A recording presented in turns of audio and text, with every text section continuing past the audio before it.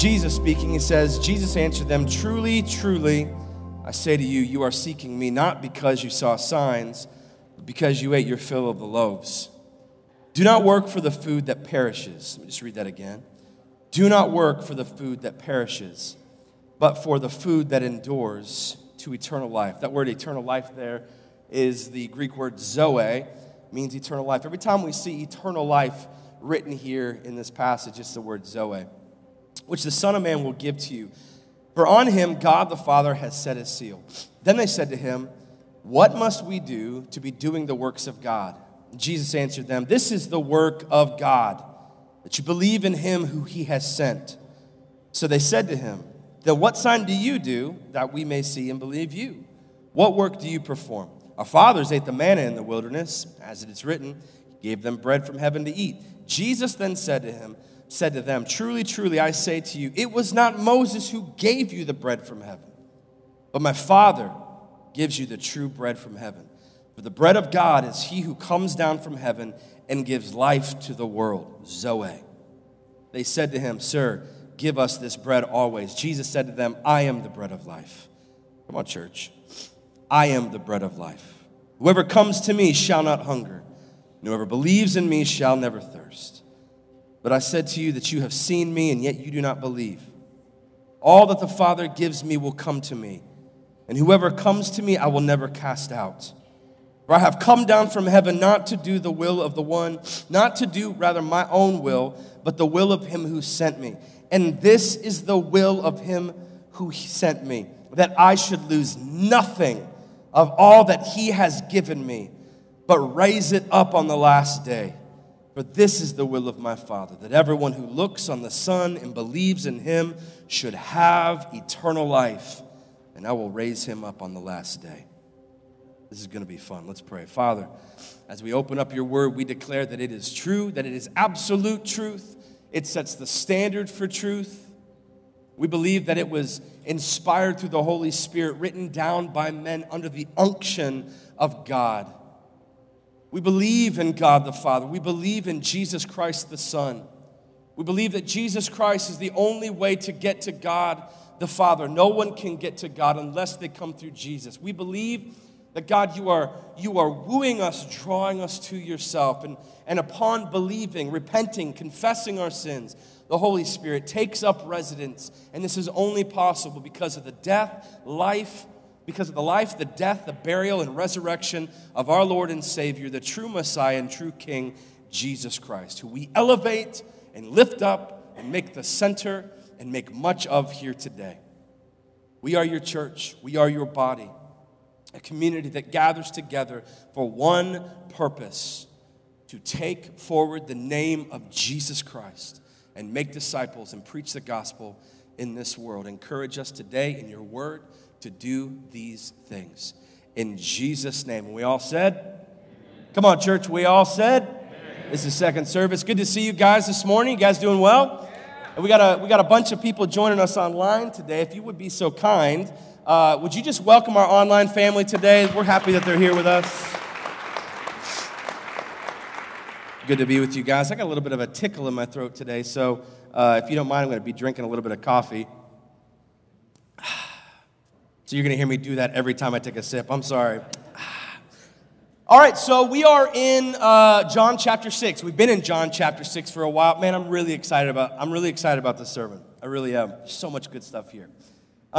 In John chapter 6, just to get us up to speed, it opens up with one of the most famous miracles of Jesus, the feeding of the 5,000. Scholars, theologians will tell you it was more, something like 15 to 20,000 people. After Jesus performs this miracle, he slips away into the mountains, right? Out of a concern that the people that he just served were going to forcibly make him their king. And of course, we know that Jesus did come to be the king. Amen? Amen. Okay. Did come to be the king, just not to be the king they had in mind. These Jewish men and women wanted a king that would help keep their bellies full, their bodies whole, a king who would, through military action, raise up the Jewish nation to be in power, prosperity, and abundance. They wanted a king that would fulfill their desires. Jesus came to be a king that would change their desires. Amen? Listen, I'm going to just be honest with you really quick. it's going to go better for you if you help me preach this sermon, okay? Going to go much better for you. By the way, I don't know if you recognize this, but we are 2 weeks away from Easter, which is basically the Super Bowl of Christianity. I don't know if you know that or not. And I want to encourage you. We are doing everything possible to accommodate you. We've set out every single chair that we have in this building, okay? We got a couple over here. We've put every single chair in here. We're offering a 4th service on Easter. We're encouraged about that. We're excited about that. We've got Easter invites out there. There's a skull on them. I know some people are like, I'm not handing anything out with a skull. I get that. I feel you on that. But I also want you to understand that Easter is not just a day exclusive to Christians, okay? You have to understand that we wrestle with this thing where it's like Easter, yes, it's like our Super Bowl, but it is also one of the greatest opportunities that we have to invite and share the gospel with our friends and community. And so it is this incredibly beautiful dance and delicate thing that we do between death and life. So some of you are like, hey, how come we have a skull on there? I want you to know that's why. Because Easter, yes, it represents life, but there is no life unless there was first death. We're going to get into that in a minute. So we're trying to represent that. See if you have questions about that. Just want to throw that out there, help you understand. But apart from that, we're back in John chapter 6. The king that they missed, a king that through military action would kind of do what they wanted to do, and Jesus was like, I'm not about that. So he slips away. And they missed, at least that day, they missed Jesus. They missed him. And they missed Jesus because they were looking through a temporary lens, a short-sighted view of Jesus on what he came to do, because Jesus was unlike any type of king they'd seen before. He was unlike that, right? He was unlike any king. In fact, what they missed was the fact that Jesus Christ is in a class all unto himself. Would you agree? Jesus Christ has no competition for his crown, and you should know that. There are no competitors for the throne of Jesus Christ. There are no competitors for the crown of Jesus Christ. There is no competition over the king status of Jesus Christ. Jesus is unique. You're going to have to give me a minute here, okay? He is unique. He is Lord of all. He is King of kings. He is Lord of lords. He is the image of the invisible God. Scripture calls him the Alpha, the Omega, the beginning and the end. Jesus Christ is the first and the last, the preeminent one. I'm just going to keep going until somebody says amen. Jesus rules and reigns supreme. He was before time. He will be after time, the inventor of time. And this is what the Jews missed.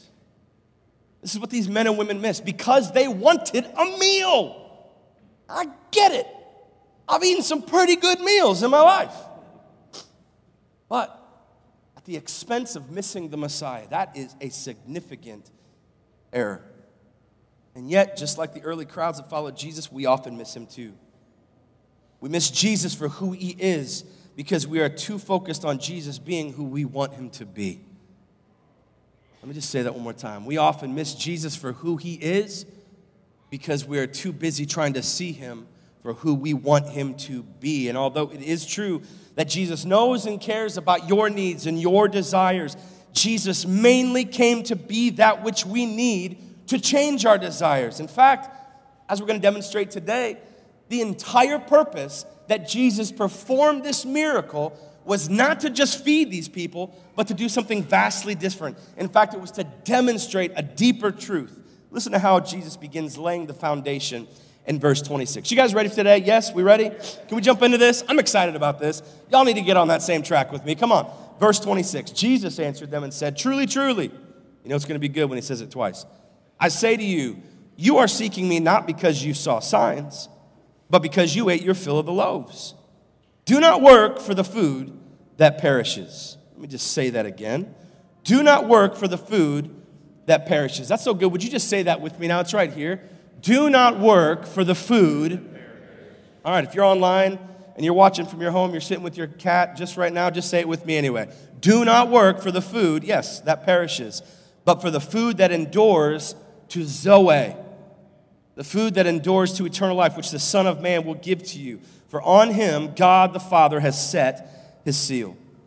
Jesus begins addressing the same crowd, mostly the same crowd, that just yesterday he fed. over 5,000. Theologians, scholars will tell you more like 15, 20,000. He says, listen, the truth is, you're not following me looking for signs that I am who I claim to be. You just wanted food. And then he says this, stop it. I love Jesus when he says, stop it. This is why you're here, but I'm telling you, stop it. Don't follow me for food that perishes. Follow me for food that brings eternal life. Eternal life. And then he says, work at that. Work towards that. And if you keep reading, you see that then they ask, okay, Jesus, well, how do we work for eternal life? What are these works that we must do in order to get eternal life? And that's a good question. What do we need to do? What is the work we must do to get eternal life? To which Jesus responds in verse 29. Jesus answered them, this is the work of God, that you believe in him who he has sent. This is the work of God, that you believe in him who he has sent. In other words, allow God to do the work in you and believe that I am who I claim to be. Allow God to do God's work, and then your response is belief. How do we attain eternal life, church? Allow God to do the work and respond to his movement in our life, but through belief. I know that there are all these religions and sophisticated spiritual gurus that tell you that you have to do this and this and this and this and this, change this, do this. But Jesus himself, when asked point blank, how do I gain eternal life? Looks at people and says, allow God to do the work and you just respond with belief. Believe. Elsewhere, Scripture says, believe on the name of Jesus Christ and you will be saved. If anyone calls on me, what? And believes in his heart, what? The God that I am who I say I am, and God raised me from the grave, what? You shall be saved. It's an amazing concept, an amazing understanding. God desires to do work in these men and women. God desires to do work in us because the work that God wants to do in them is the same work that God wants to do to us, which is draw us to himself. Listen to me now. This is very important. God desires to draw everyone to himself. God desires to reveal who he is and then give us the faith to believe in Jesus Christ. Don't ever for a moment misunderstand the work that God does in our salvation versus the work that we do in our salvation. Don't ever misunderstand the work that God does versus the work that we do. Okay? Now, I know there's a big theological split here to a degree. But let's just focus right here on what Jesus says. In fact, look at what Jesus says in verse 44. He says, no one can come to me unless the Father who sent me draws him. No one. You can't get to Jesus unless God first comes to you. Now, doesn't this just follow exactly historically how God has worked? I mean, Romans tells us that God demonstrated his love for us and that while we were yet sinners, Christ died for us. Who took the first step? Was it us or was it God? It was God. God, and here's what you need to know. God is actively pursuing you.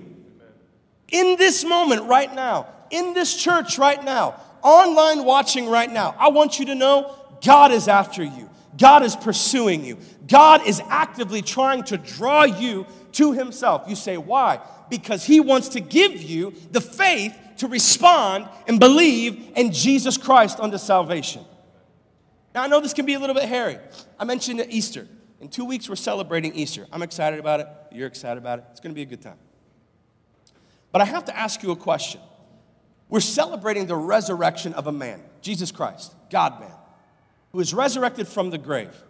But I want to just go to that because we are also, we as individuals, we experience resurrection when we follow Jesus Christ. Amen? Come on, church. Are we split on that? We experience resurrection when we follow Jesus Christ. Amen? Okay, good. Yes. Elsewhere in Scripture, it says resurrection. Elsewhere, it says we're dead. Elsewhere, it says we're asleep. My question is this. What can a dead man do to bring himself to life? What can a dead individual do to raise themselves from the dead? Now, I've never been dead before. I'm going to put that out there. And I've never really talked to dead people before. Okay? Also put that out there. If you're like, well, I have. All right, good. Let's have a conversation after church. All right. But here's what I know about death. Things aren't functioning. The heart's not beating. The mind's not moving. How can a dead man will himself to life? How can something that is dead be brought to life unless an outside force chooses to grab on and bring it to life? How can that take place? In the same manner, I want you to know, God is pursuing you. God is chasing you. God makes the first move every time. Every single time, it is God pursuing you. Every single time, it is God saying, I want you. Every single time, it is God chasing after you.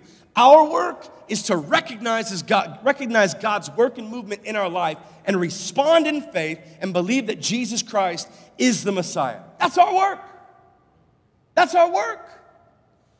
And you're like, well, hold on. I mean, yeah, but then I got to work to keep it, right? Let me ask you something. Just put this to rest for a moment. So God calls you, as Ephesians tells us, before the very foundations of the earth were laid, He calls you and knows you by name. He then sends Jesus Christ into this world while you're a dead sinner, executes His love for you and showing that through Jesus, dying for you, rising again for you, chases after you, gives you the faith and the grace to believe in it. Holy Spirit fills you, and then you sin, and God's like, all right, well, peace out, man. Is that what happens? Is that what takes place? Or do we believe that the Holy Spirit lives and dwells and works and moves and strives alongside us? Church, this is so important for you to understand. In fact, I'm just going to take a time for this, okay? When Jesus Christ forgives you of your sin when you come to Jesus, what sin does He forgive you of? All sin? Or some sin? Hopefully all sin. He saves you from all your sin. All the sins you did, all the sins you're doing, and all the sins you will do.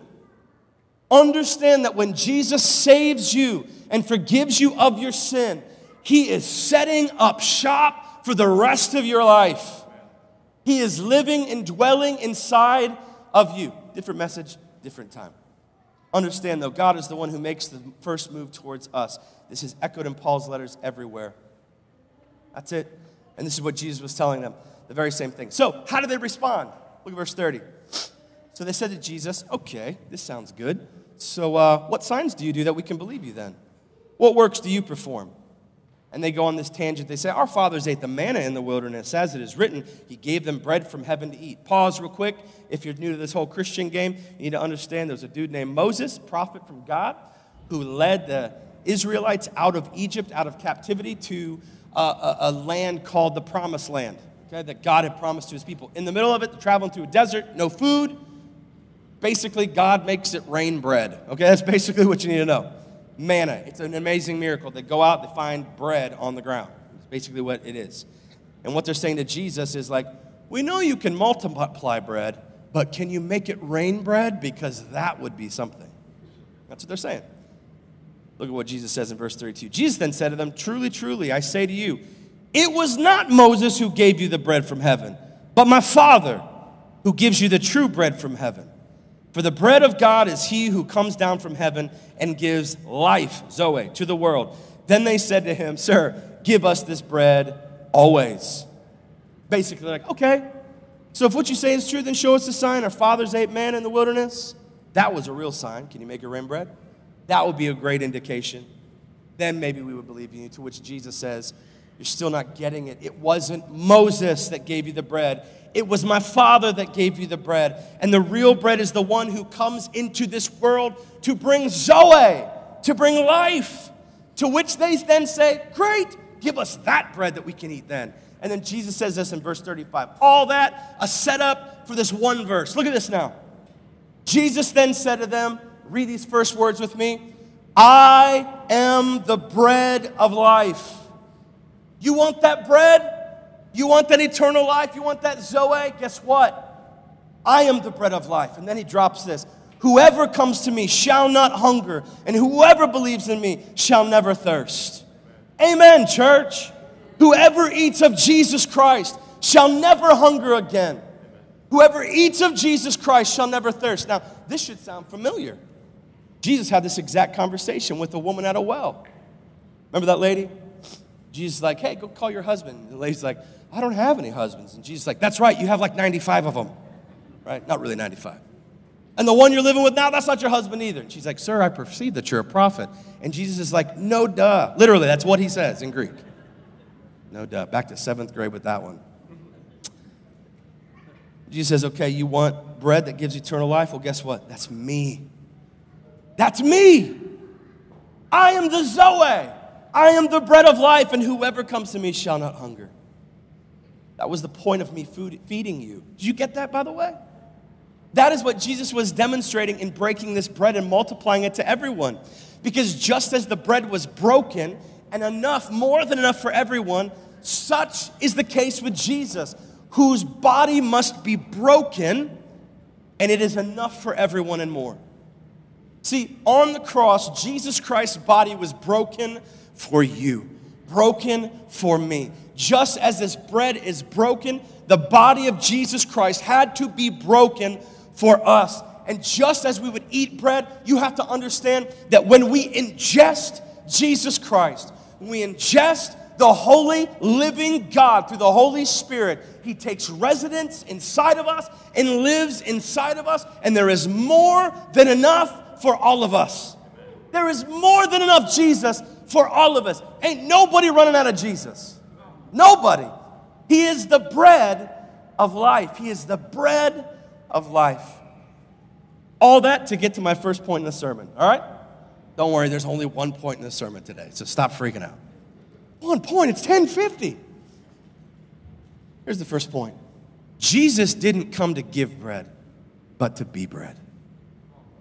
Jesus didn't come to give bread, but to be bread. Jesus came into this world to save us. And this is so important for you to understand. Jesus came into this world to save us.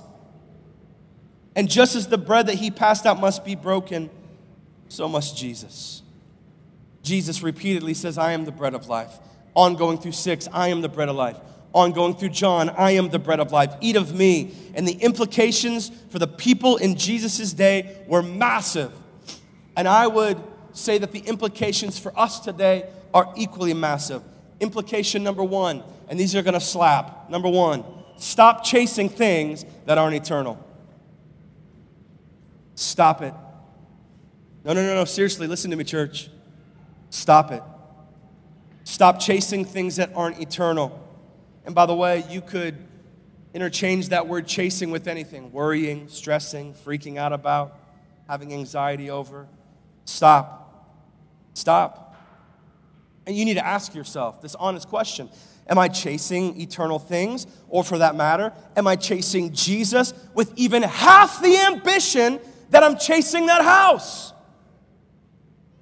Am I chasing after Jesus with even half the ambition that I'm chasing that girl? Half the ambition that I'm chasing that man, that job, that career, being an entrepreneur, starting a business. Am I investing in eternal things? If the answer is no, then stop.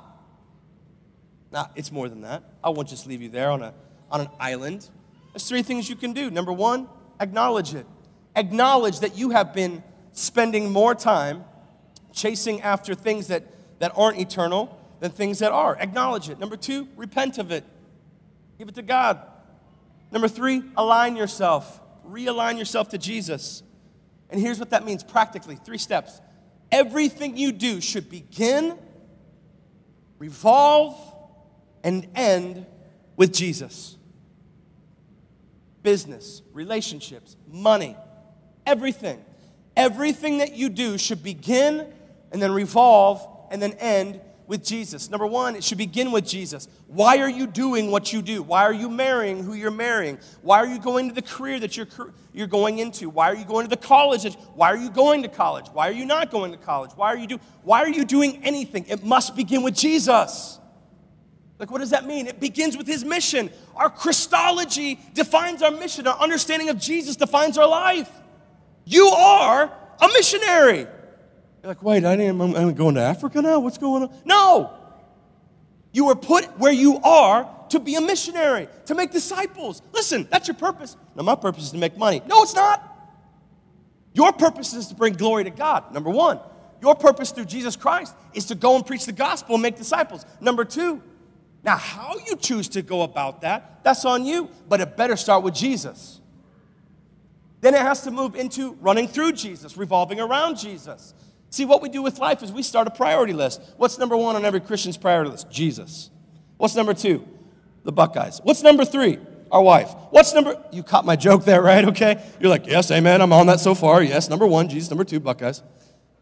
Number one, Jesus, that's what we say. Number two, our wife, our kids, our job, right? Then maybe the Buckeyes. Okay. And so what we do with the priority list is we say, all right, I'm going to spend my time with Jesus. All right, check. I'm going to spend my time with my wife. Bought her roses, apologize for what I did, check. That's just a part of everyday husband life, okay? I'm going to then spend time with my kids, invest in them, check. And we check off things and we move from one to the next. But that's not what Jesus asks you to do. See, as a Christian father, I can't delineate between being a father and being a Christian. Being a Christian defines how I'm a father. Being a Christian defines how I'm a dad. Being a Christian defines how I go about my work. Being a Christian defines even how I go about rooting for God's team, the Ohio State Buckeyes. God bless us all. I mean, like, that's what I do, right? So being a Christian defines everything I do. So it must begin with Jesus, it must run through Jesus, and it must end with Jesus. What do you mean end with Jesus? Fight the good fight. Don't stop. Don't give up. Keep running. I know it's a marathon. It's not a sprint. You're a tank, not a Corvette. Go up and crush everybody on the way up and finish strong. Don't stop. Keep running for the purpose of expanding the kingdom of God. That is what it means. And by the way, this is what makes you different.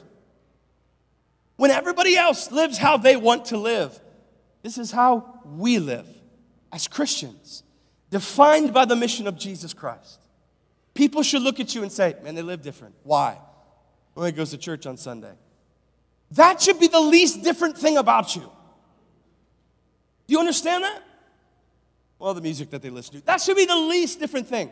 What should be the most different is that everything you do, everything you continue to do, every way that you live, begins, revolves, and ends with Jesus Christ. Everything. Church, you're not getting this. Listen to me.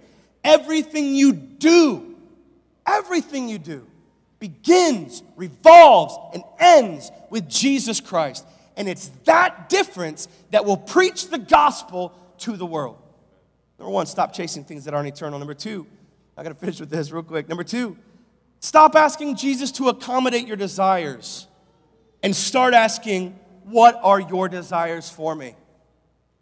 Stop asking Jesus to accommodate your desires. You're like, well, I thought I was supposed to bring all my needs before Jesus boldly. You are in line with his desires for your life. Case in point, the other day, and by the way, just a little side note, I love all my kids. Okay, I'm just going to say that first. Now I can say what I'm going to say, okay? The other day, one of my boys, who usually isn't wearing clothes, and I was lucky he had a pair of shorts on in the car, but shirtless, shoeless, nothing else, you know. And I had already given him a couple pieces of candy because his mom wasn't around. I snuck it into him. But on the way, he asked me for ice cream. Dad, can we get ice cream? I said, no, you can't. Well, why? Well, number one, because I said no. And that's always my default answer if I don't have a better answer. And number two, because we haven't had dinner yet. You can't have ice cream. Okay. Hey, Dad, can I have ice cream? No. What, are you asking me again? No. Okay. Hey, Dad, can I have ice cream? No, you can't have ice cream. Dad, hey, Dad, can we stop for No, you can't have ice cream, right? Well, what is he doing? He's asking me questions that are outside of my desire for him. It doesn't matter how many times he asks. He's actually being disobedient. The second time he asked, he was disobedient. Why? Because I already told him my intentions. I already told him no. Stop asking Jesus to do things in your life that don't enlarge eternity. Stop asking Jesus to accommodate your desires when you haven't first submitted your desires under Jesus' desires. Stop. Stop asking God to bless what he doesn't love, what he doesn't like. Number 3. We'll finish with this one. Stop ingesting this world thinking that it will ever bring you life. Stop ingesting this world. Another way to say it, stop eating the bread that this world gives to you. Stop thinking that it will give you anything but brokenness, depression, anxiety, burdens, and death. Listen to me, church, that's all this world can do. And maybe you're somebody who says, no, I disagree. I believe in the good of this world. Well, let me tell you how Scripture differs in that opinion. There are 3 enemies to God: the flesh, the devil, and the system of the world. Sin entered into the world and broke the world. And the world needed redeemed, needed restored. And so God sent Jesus Christ to be that restorative agent, to restore things back to the way that they were. But understand that when you ingest this world, it will bring you death. See, what's so funny is we spend all of our time on our phones. We spend all of our time on social media. We're ingesting filth and trash, things we watch, things we listen to, things we think about. And then we wonder, man, why do I feel so bad? Why am I so anxious? Why am I so depressed? Why am I so angry? I just feel angry after 2020. I just feel angry all the time. Stop eating death bread. Stop eating bread. It's poisonous bread. It brings you to death. Start ingesting the bread of life, which is Jesus Christ. And you see the problem, right? Because we think, hey, I'm going to eat a barrel of poison and an ounce of good bread, and that's going to be enough. No, that's going to kill you. That's going to kill you. It's going to kill you. Are we different or are we not, church? Are we different or are we not? We are called to be different. Listen to me, those of you listening online, watching online, you are called to be different. All of us here, we are called to be different, to eat of Jesus, ingest his spirit, to walk in truth, to live on mission, to begin, revolve, and end with all things Jesus. All things Jesus. Bow your heads, close your eyes. This morning, I'm going to leave this to you. I know that God is working. You say, how do you know that? Well, because we've been preaching his word. Not my opinions. This is God's word. And Scripture tells us that any time that God's word is shared, it does not return void, which means this. Right now, in this room, in this audience online, right now, whether you listen to this 10 years from now or not, I want you to hear me very clearly. Listen, shh, every eye closed, every head bowed, listen. God is chasing you. God is chasing you. Scripture says that God is not willing that any should perish, but that all should come to full repentance. God is chasing you. And I'm sorry to make that known to you, but now that is made known to you, your response is imperative. How you respond to that chasing defines your eternity. Will you submit? Will you surrender? Will you begin eating of the bread of life, or will you continue the path of eating this bread of death? Continue after your desires, pursuing instant gratification, pursuing these things above Jesus. That's not why you were created. It will only bring you emptiness. Yes, it will be fun for a season. Yes, it will feel good in the moment. But my friend, it will bring you death. And only Jesus can bring you life. With your eyes closed, your heads bowed, no one looking around.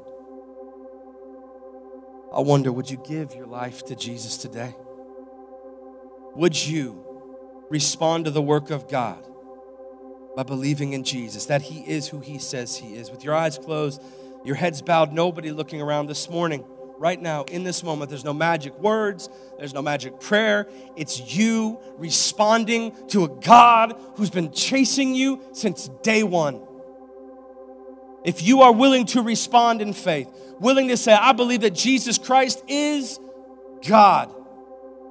I believe that Jesus Christ died for me, that he rose again, that he can give me salvation and freedom. If that's you this morning, I want you to call out to him right where you are, just in your heart. Call out to him and say, I believe in you, Jesus.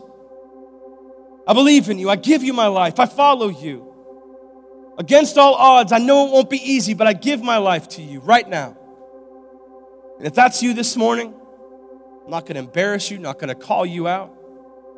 But if that's you, if you're saying, that's me, I believe in Jesus, I'm following him right now. If that's you, when I count to 3, I want you to lift up your hand in boldness. In boldness. Do you hear me? Today is the day of your salvation. You make a statement today.